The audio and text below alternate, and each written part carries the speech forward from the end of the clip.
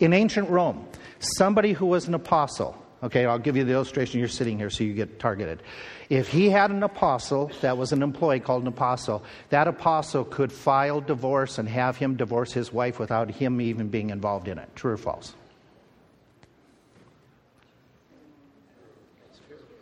It's true. It's true. There is one case where a man was an apostle, and the man was on a trip, and the wife of that man, that Roman man who was on a trip, his apostle filed suit and had a divorce completed. When the man got back, he said, I didn't want to divorce my wife, but it was legally done. The apostle had that much authority to speak on behalf of the individual, which Jesus is speaking and sending out the apostles with great authority. In that culture, they would understand that. Thinking of that culture, okay, let's follow it up. A disciple was someone who not only sought to learn his master's teachings, but at times they even sought to live like and look like the master. That's true. We've talked about that in some of the instances. And so we are talking in Matthew chapter 28. We are building on where we've been the last couple of weeks with the idea of making disciples. And we ended up last week, and some of you weren't here, so I'm just going to review very little, where he says, while you are going, make disciples. The make disciples is the command in the Matthew chapter 28, which we'll be jumping into 2 Timothy here in a moment.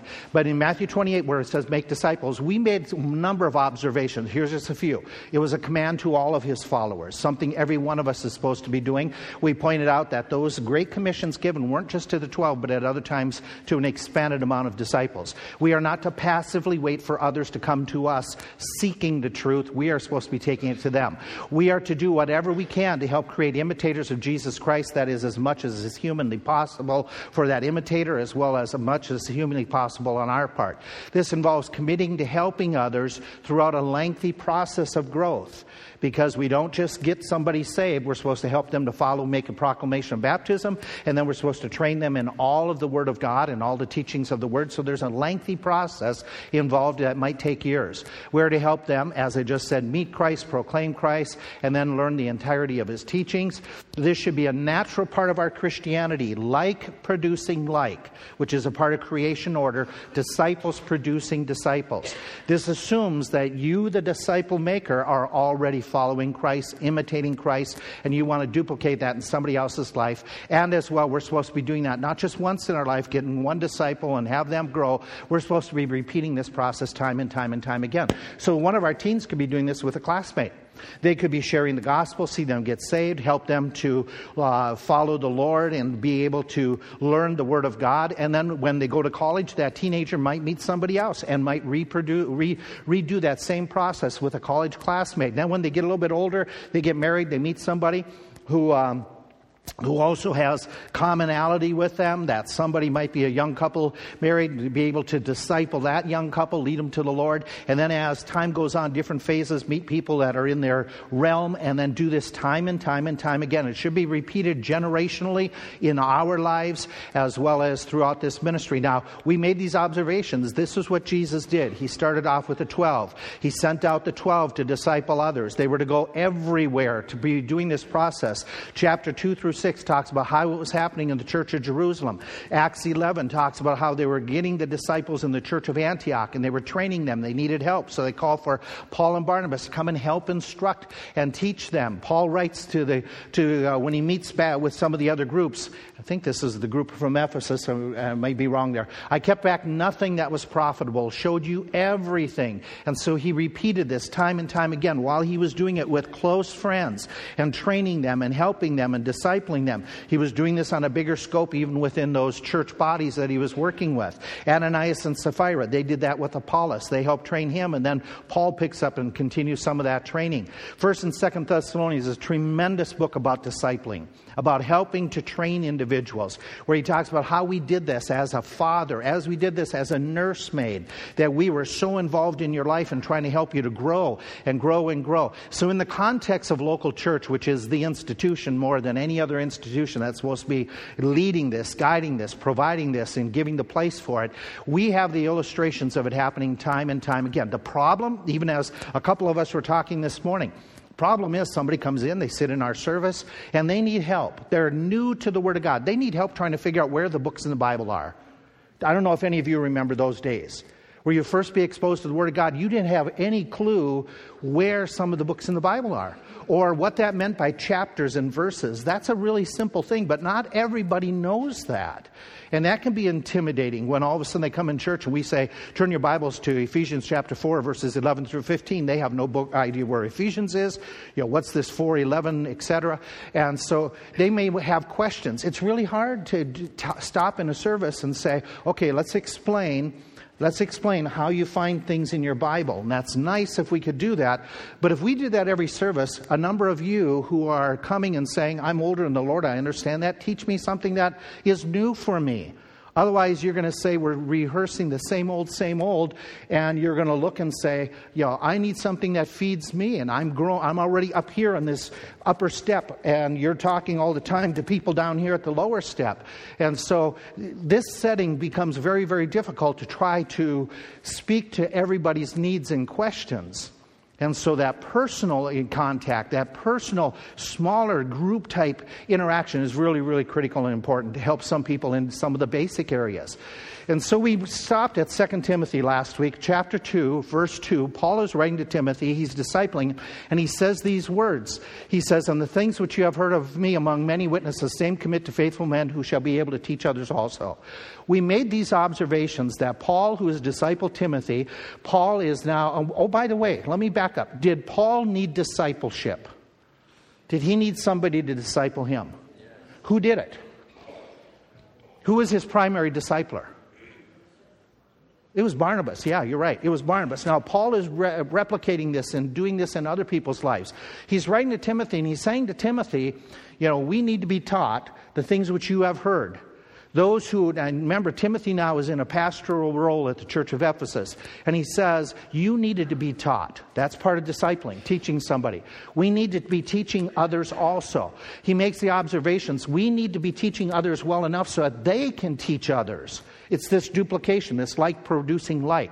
This natural growth, that's something that is born, should mature to its fullest in creation order, in organic form, even in spiritual areas. This inherently means there has to be some personal interaction to be able to help those individuals within the confines and settings of local church. How do we help them to grow and to learn? This requires entrusting others to teach. Paul had to not only say, I'm the apostle, I'm the teacher, and I'm one that is gifted to going to the Gentiles, which he was in an abnormal, unusual way, but he said, I have to let others do the teaching. Timothy, you need to let others do some of the instruction. That I'm going to be real frank, okay? I think that's a weakness here in our ministries. That what we need to do is we need to have you do more of the teaching, you do more of the instructing, and follow more of what we'll get into in a few moments, Ephesians chapter 4. And so this involves long-term investments in lives, like Paul had long-term investment even now. As Timothy is teaching others, Paul is still interacting with him and helping him and guiding him and instructing him. And Timothy, you do that to somebody else, and that somebody else should do that to somebody else. So it inherently implies that we have to make some choices here. Where are we going to invest our time? Who are we going to invest time? Well, part of the key is invest time in people who are faithful, who are showing that they want to learn. There comes a time, and it shouldn't be quick, but there comes a time where we say, okay, we need to, if somebody like you is trying to disciple somebody, they don't respond. You're going to pray about it. You're going to be focusing. You're not going to totally stop trying to impact. But after a while, you're going to say, okay, I'm going to start investing some of my time and energy in another individual or somebody who comes along, and that individual says, I'm saved, but after a few months, they want nothing to do with it. You make effort. Eventually, you're going to have to say, I need to be focusing on soil that is going to be producing fruit. That's the goal, and that's very difficult because contrary to what we often think that, okay, we target this one individual and we must never give up, and we pray for them. I'm not saying that we don't do that, but we have to be focusing on individuals who are wanting and willing to grow, and that investment will continue the process. There's a time where you say, hey, that's stony soil. That's stony soil. You need to plant seed. It's not that I haven't tried, but I may have to make a decision in time that I'm going to put some of my efforts elsewhere. And you might sit there and say, that sounds so heretical, and it does sound terrible on my part to say those things, because sometimes it takes people a long time. So you don't do it quickly, but at the same time you do it wisely, where you say, I need to be investing time in faithful people who are wanting to learn and wanting to grow. And I'm going to work there. That's going to be where I'm praying. That's going to be my ultimate goal, even though I'm still going to be reaching out to some degree. And if that person responds, then I'll still invest in them. So what we have is Ephesians 4, and this is the passage we talked about in January. I want to revisit it. January was a time in our lives and in the ministry here amongst myself and some of the staff that we were talking about how we need to make some major adjustments to our ministry, because I still feel that we have some serious gaps in our ministry that needed to be addressed. And so, back in Ephesians chapter 4, if you would go there, we're down in verses 11 and following. He wrote these words, and he gave some apostles, some prophets, some evangelists, some pastors and teachers. Those are leaders in the church that were given as gifts of the Holy Spirit to help out the body. He says these are the ones that are given, and we understand apostles aren't functioning today because they were containing some of the supernatural gifts. And so we're talking about, and primarily at the end of the passage, that we know clearly is functioning today, pastors and teachers. And he gives the reason why they're there. For the perfecting of the saints, for the work of the ministry, for the edifying the body of Christ, until we all come in the unity of the faith, of the knowledge of the Son of God, unto a perfect or mature man, unto the measure of the stature of the fullness of Christ, that we henceforth no more children tossed to and fro and carried about with every wind of doctrine by the sleight of men, the cunning craftiness whereby they lie in wait to deceive. But, speaking the truth in love, we may grow up into him in all things, which is the head, even Christ, from whom the whole body, fitly joined together and compacted by that which every joint supplies, that is, we're energizing, we're helping, we're contributing, we're filling in, according to the effectual working in the measure of every part, making increase of the body unto the edifying itself in love. There is so much there. It is just so filled with philosophy of how to do ministry. The church is a body. It's an organic thing. It's not just an organization. The body has natural organization of different parts. A body does. Your parts of your body, as he talks about in 1 Corinthians chapter 12, your parts of our body are put in such a way that they function, and it's amazing. We are fearfully and wonderfully made. It's amazing how every part just works in order and in its area, and some are the seeing, some parts are the hearing, some are the smelling, some are the pointing, some are the digesting, and so God says in the same way the church body has multiple parts that are put in there, and as they're put in there, they're to be making contribution. Okay? And it's natural for a body to grow stronger, to grow in size. It's a natural thing. It's a part of organic, natural creation order. There's a growth process. There's not the idea of, okay, we're just stagnating. We're dying on the vine. That's not what God intended. He intended for us to be growing, expanding the gospel and sharing it. Growth in the church body in this type of setting is dependent upon all the members, not just major parts that are the most obvious. Okay, the head or the arms or the eyes. If they're the only part contributing to your physical growth, your body is sick. Your body isn't going to grow and be healthy. In the same way, there's got to be a complete, there's got to be, I'm going to use universal. There's got to be all within the body. There's got to be contribution by everybody. A contribution to help for growth process. If only the clergy, only the pastors and teachers are making the proper, helping growth to happen, the body is not healthy. It's just not healthy. There's got to be others in the body doing disciple making. There's got to be others in the body doing some of the evangelism and the training and the teaching. There's got to be more. And that's where I really, really, really struggle in my own life now in ministry to say, how do we engage you more to do teaching ministry, leading ministry, and helping to develop one another more and more and more? Each and every member is to be involved in this growth process. This involvement suggests active participation, not passive attendance.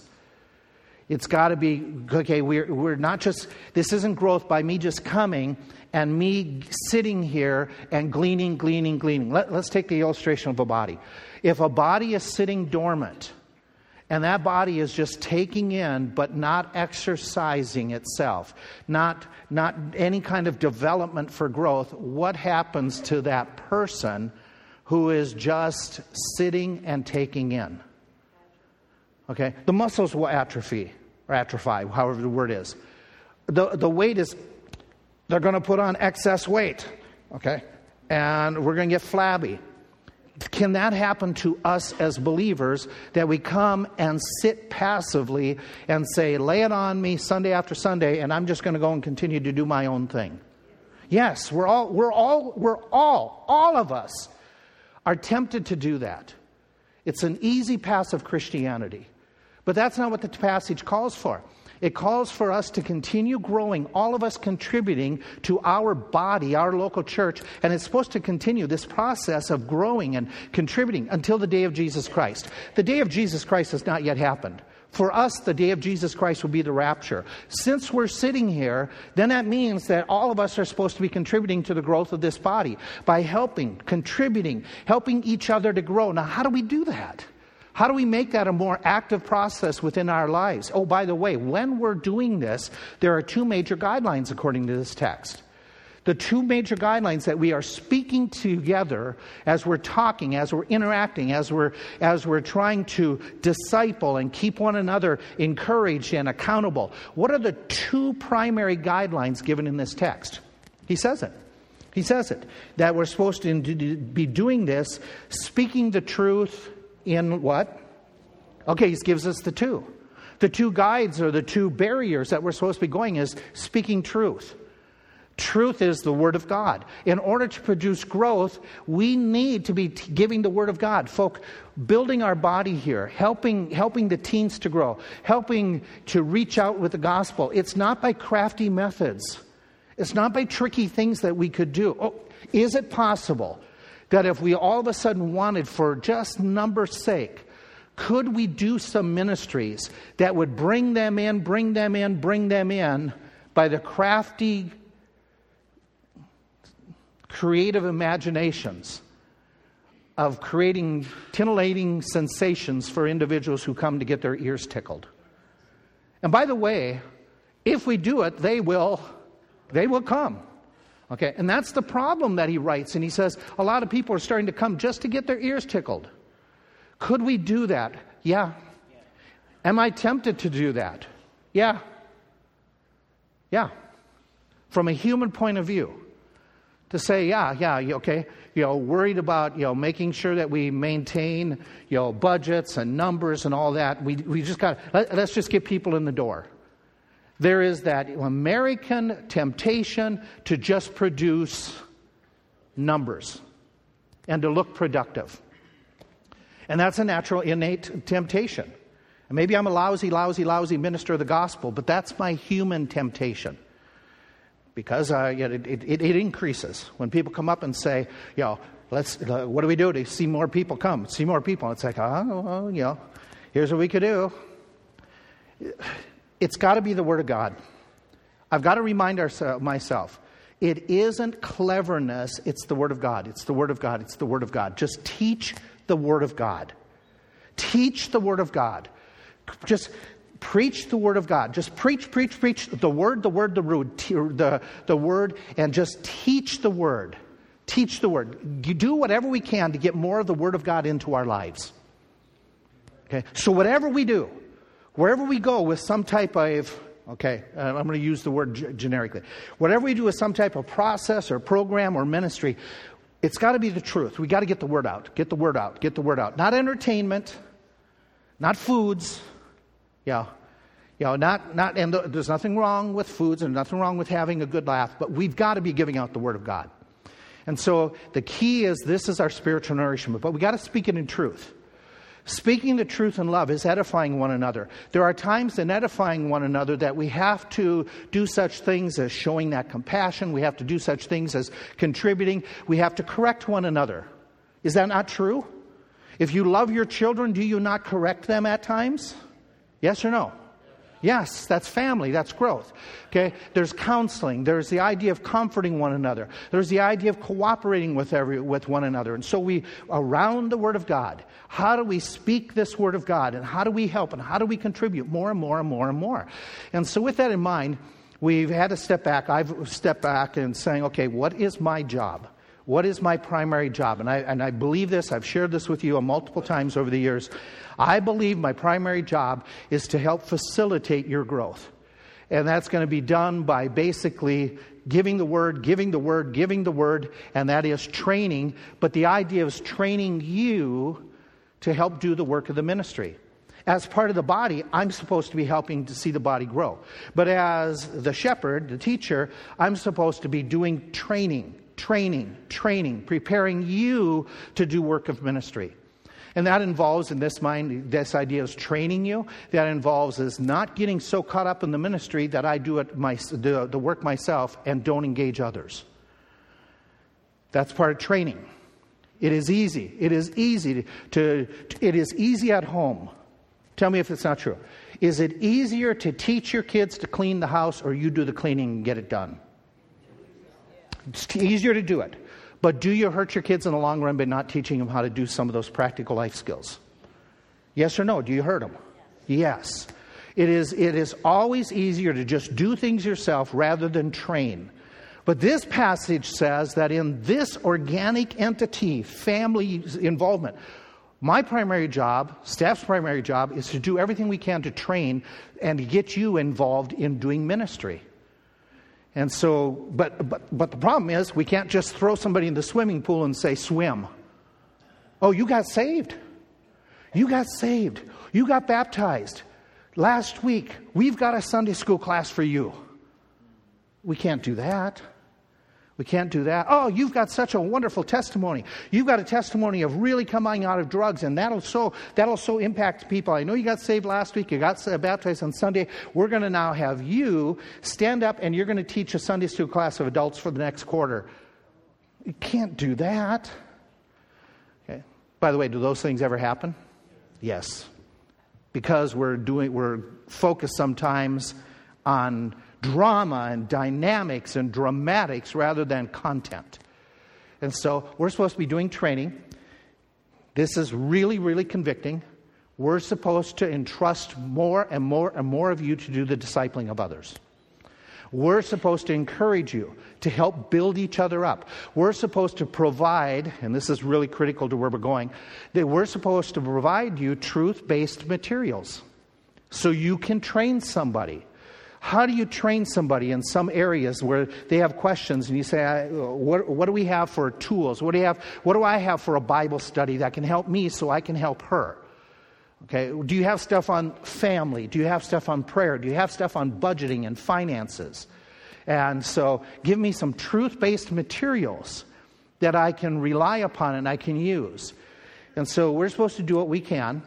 And this is where we're going to make some adjustments here within our ministries, is we're supposed to maintain a culture of disciple-making focus. And that, keep this in front of people. Your job is to make disciples, make disciples, make disciples. We need to speak on it more. We need to preach on it more frequently. We need to be reminding you of it. And so that's where we're going. That's what we want to be doing. We've seen good growth over the years. Many of you are well-grounded, extremely well-grounded. Some of you have been making disciples, investing in lives, and seeing somebody that you work with, your friend, your relative, and you've talked with them, sat down, built up a redemptive relationship where you're sharing the Word and sharing the Word.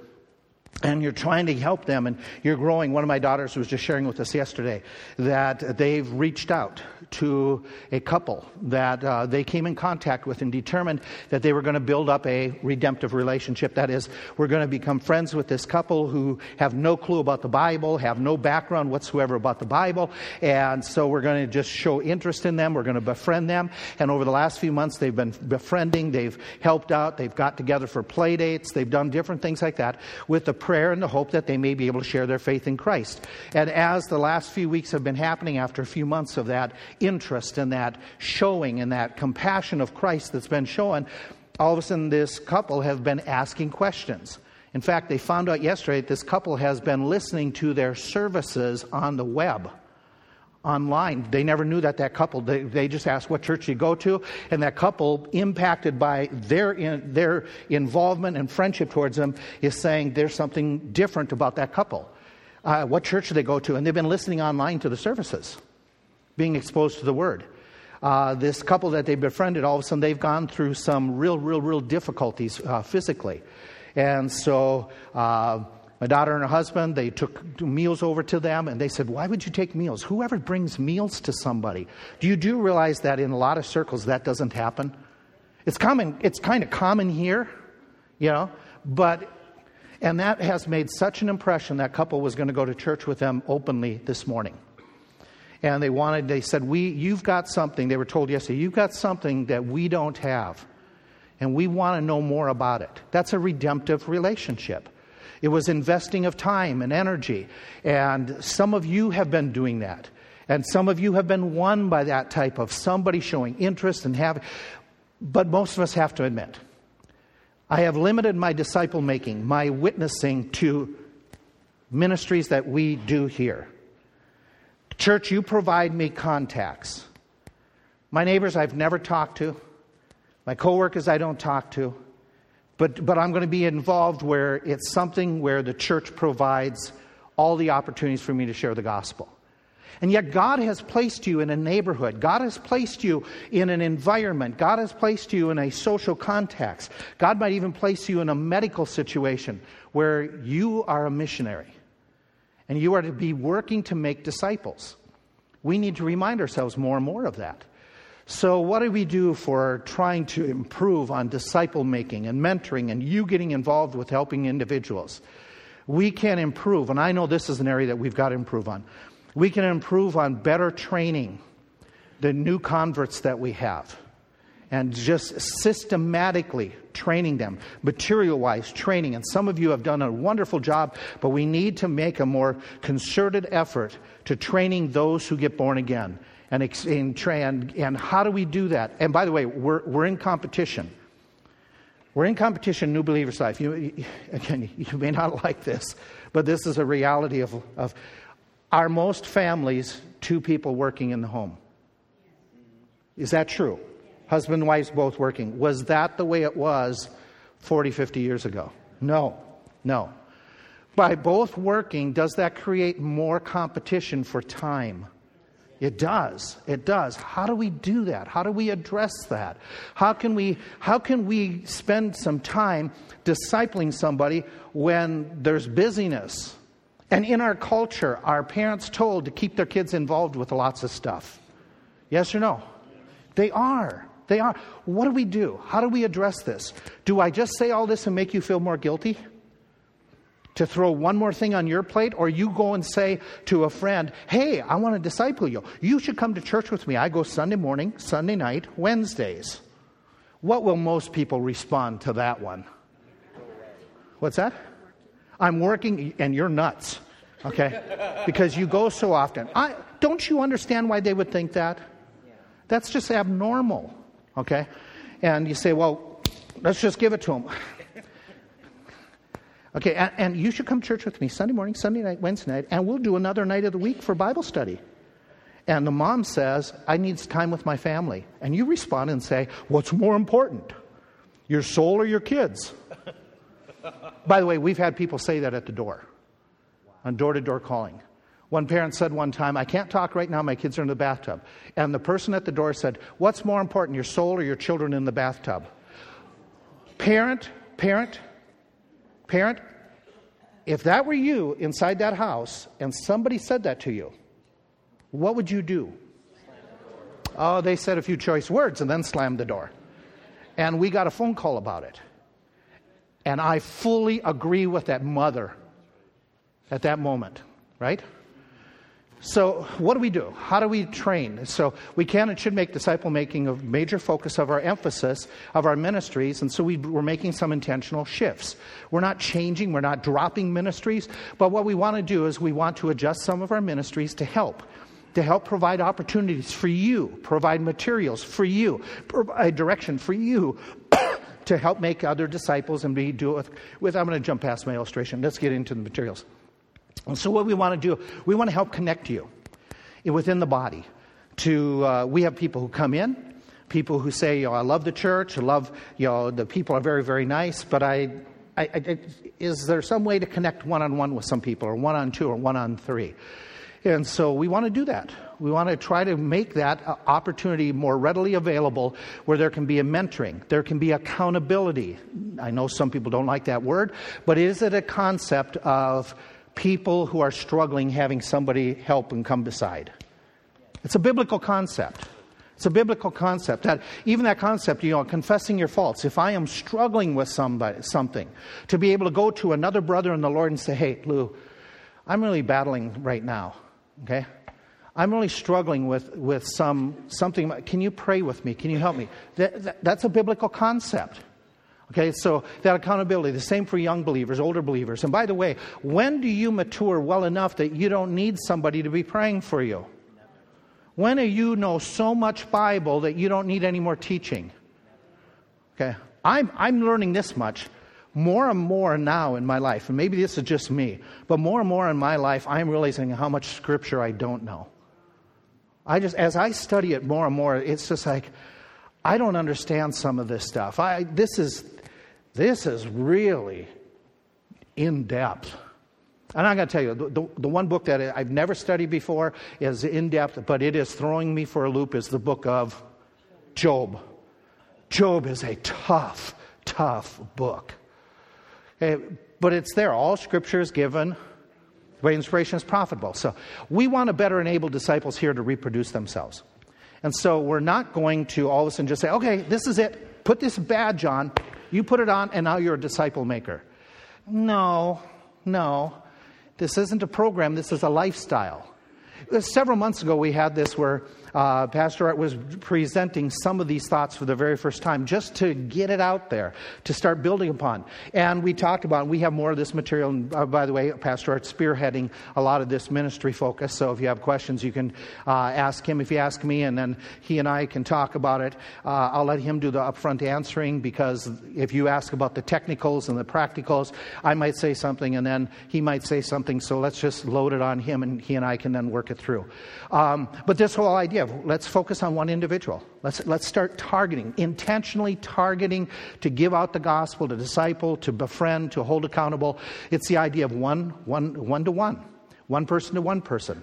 Okay, that's the basic concept. Do we understand we might be doing two people to discipling one? Yeah, sure. But it's just a phraseology. In fact, when he spoke on this back in February, he said, okay, so we're introducing some type of concept to help you to think about it. And he gave you this week, work on this. Work on praying for an individual, for a redemptive relationship. Consider thinking through somebody that doesn't know the Lord. Somebody that you could befriend, that you could make as an effort to try to be able to disciple that individual. Take a tract or two. Use those, when you're out this evening, create opportunities to give out the gospel by saying, okay, I'm going to be praying for, I'm going to really focus on this coworker that I've had some conversations with. I'm going to continue to try to have conversations. And in the meantime, I don't give out any gospel to anybody else. That's not the way Jesus did it. So, you've got to have a balance there. So what we want to do is we want to say, okay, this is my goal anyway, to encourage, equip, and entrust you so that you are more competent, comfortable in order to get the gospel out, disciple people who are lost, people who are babes in the Lord, people, whatever God has brought in your path today, last week, next month, next year. This is my goal, to try to do a better job in this area based on Ephesians. And what we want to do is provide materials for you to use, that you can say, hey, here's some literature, here's a Bible study book you can use, and go on that path. And so what we have is we've contacted some other churches, and there's a whole brochure that lists this out, okay, that's going to be, so as I understand, printed with our own name and everything on it. And it's basically, it takes and says, okay, let's begin. And it's a designed process that says, here's a direction we can take somebody that we're trying to disciple. Let's start, we're at the beginning, give them basic doctrinal information. Then let's help them understand a little bit more deeper what it means as far as the church body. Let's talk about some areas, and let me see if I can get this closer up. Your everyday growth, your devotions, a whole section on prayer, a whole section on how to read the Bible and certain ways to get more out of it. What about you sharing the Bible and sharing it with others and discipling individuals? And so it's different levels. So we start with basic material and then build up. And the goal of this is to have materials in a library, have materials in print that you can use, that you could get together. Instead of just sitting down and just doing things kind of shotgun, you can have a focused process that here, we're going to be targeting and have a growth process. Oh, by the way, you're discipling somebody. You sit down with a couple who's a neighbor and you've taken them through some of the first material, but they say to you, listen, I am really struggling. We have a lot of financial problems. Well, some of the financial materials in the latter levels, fine, take that material, bring it back to this level and help them where they're at. Make it more pointed, more individualistic, but we have tools that we can say, hey, listen, here's some materials that you can use, and there will be a library dedicated to this that you can use and help out. So what we did was, over the last 2 years, we've had staff going to seminars. The rest of the staff went. They all went. A couple of weeks ago, we're gone for a couple of days, and they were at this seminar that was done with some of this material, and several of them were exposed for the first time to some of the thought and some of the materials. And so one of the areas that, in my mind, I'm convinced where we start is this, and this leads to where we're going to be going. It says in Hebrews chapter 5, he's writing to that group, and he says, about this, we have much to say, it's hard to explain, since you have become dull of hearing. For though by this time you ought to be teachers, you ought to be mentoring others, you need someone to teach you some of the basic principles from the oracles of God. You need milk. And so what he's doing in this text is the author is writing to the Hebrews and saying, you need to back up and you need to start with the basics. Let's back up. If we're going to go this direction, then let's everybody back up. Let's lay a foundation. Some of you have already know it, but we're going to back up and we're going to do the foundation. We're going to start this whole process and take you through. And so with that in mind, to me, it seems that a place for us to start with this passage in mind is realizing that believers are supposed to be teaching believers. Biblical concept reminded here. But sometimes believers can become spiritually lethargic. That includes me and includes you. That sometimes we can just say, okay, we'll let others do the work, and we're not teaching, we're not learning more ourselves, we're not challenging ourselves more. Want to remember where it says that one, reach one, pray for one, take one, is you keep on growing and taking some materials and growing and taking some Bible study yourself. And so when we're supposed to be learning more, sometimes we just get complacent. Sometimes we just get busy with life. Sometimes we are just, pumping things out. But, so what are we going to do? It was God's methods with the Hebrews to have the believers who once chewed on meaty truths to go back and review the basic truths, the basic incentives of Scripture. So based on this principle from this passage, here's some of what we want to do. We want to implement this with something practical. We're going to start over the next few weeks for the teens through all the adults who come to this Bible study on Sunday mornings. We're going to back up and we're going to do basic Bible study. We're going to go through materials that are called foundations. They are books that are available. We even have some in the library. Otherwise, we're going to be giving handouts on a weekly basis. And the goal of this is just to make sure we're all grounded and all have a basic Bible knowledge to answer some of the most pertinent and some of the simple questions. Some of you are thinking right now, that's too simplistic, I'm more mature. Okay, great, that's wonderful. I'm glad for you. But have you ever found that sometimes when a message is preached on simple salvation, it stirs your heart, even though you've been saved? Does it ever help you sometimes to just be reminded of some basic Bible truth? And more importantly, our goal is this. We want to make sure we're all on the same page. And the goal is to train you to teach this material. You can't teach this material unless you, first of all, you got to learn it. You got to study it. So we're backing everybody up. Staff, everybody, we're all backing up to the same spot, and we're saying, let's just for the next few months, we're going to do this. We're going to break up into different classes, and we're going to go through materials that are very basic so that you can repeat this to others, so that you have answers. So we're going to do that in the teen and adult Bible study with laying groundwork to prepare you to teach. After we all go through this, then we're going to do a second round of those of you who are serious about being involved in making disciples. We're going to go through this material a second time with those of you who say, I want to be involved this way. And what we'll do is we'll break Jim up with maybe these two guys, with Bob and Leon. The three of them will form their own Bible study group during Sunday school instead of another night of the week. But their Sunday school would be, we're going to teach each other and go through this more in depth. What does that do for the three of them? Iron sharpening iron. They can bring up questions that they've had friends bring up. Right? And they can help each other come up with biblical answers with the idea that we're going to learn this so we can do what? Teach it. So basically what that is, it's a role playing.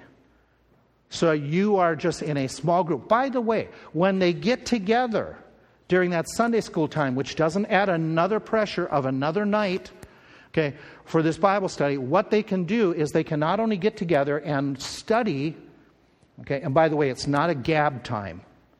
The design is not for you to get together and sit there and visit for that time.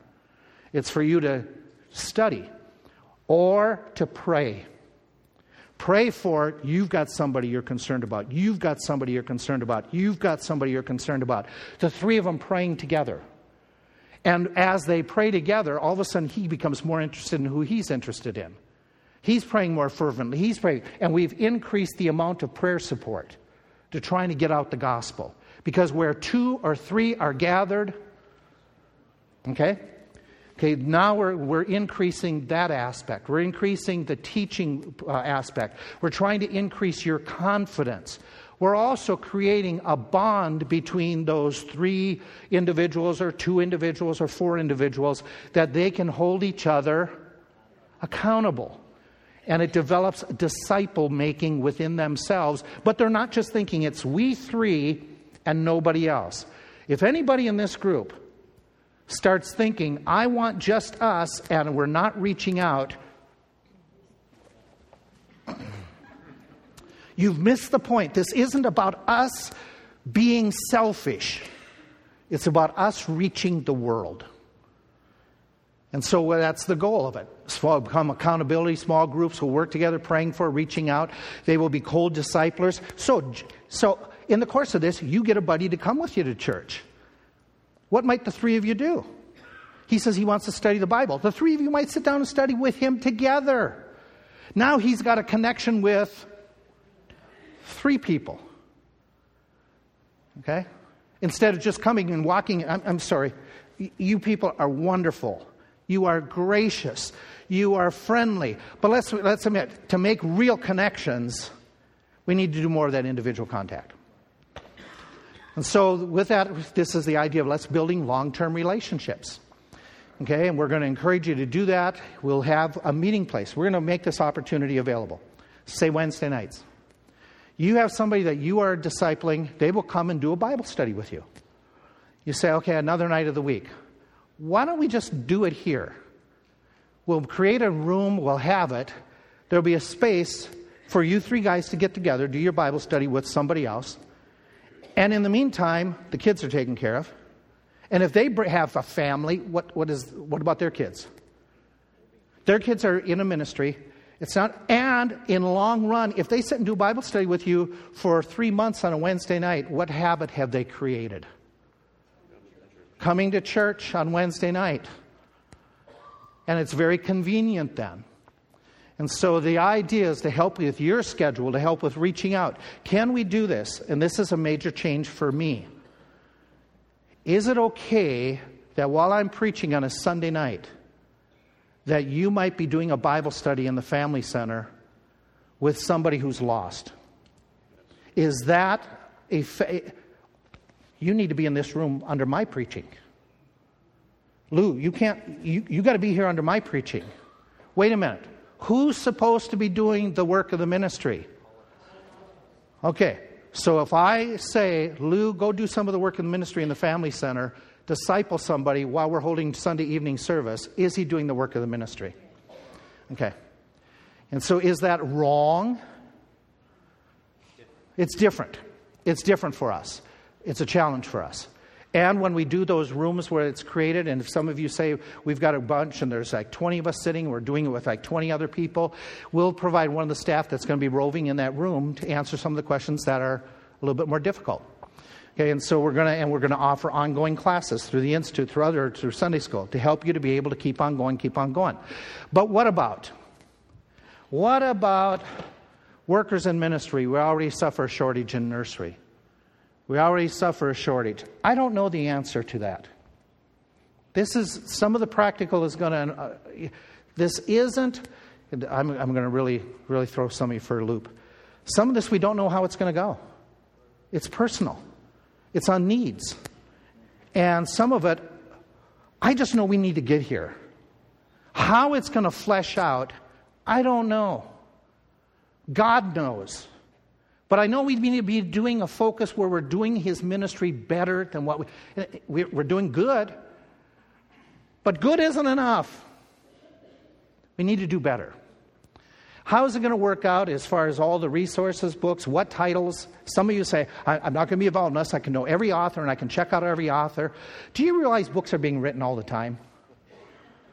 There might be a book on prayer that shows up next week that's better than some of the stuff we've got.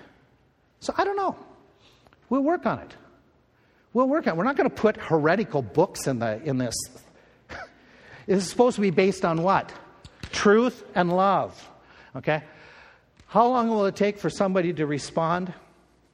I don't know. When will we have 20 Bible studies going on during Sunday evening church service where 20 of you are leading 20 people to the Lord through a weekly Bible study? When's that going to happen? I don't know. But I know it's not going to happen if we don't make effort.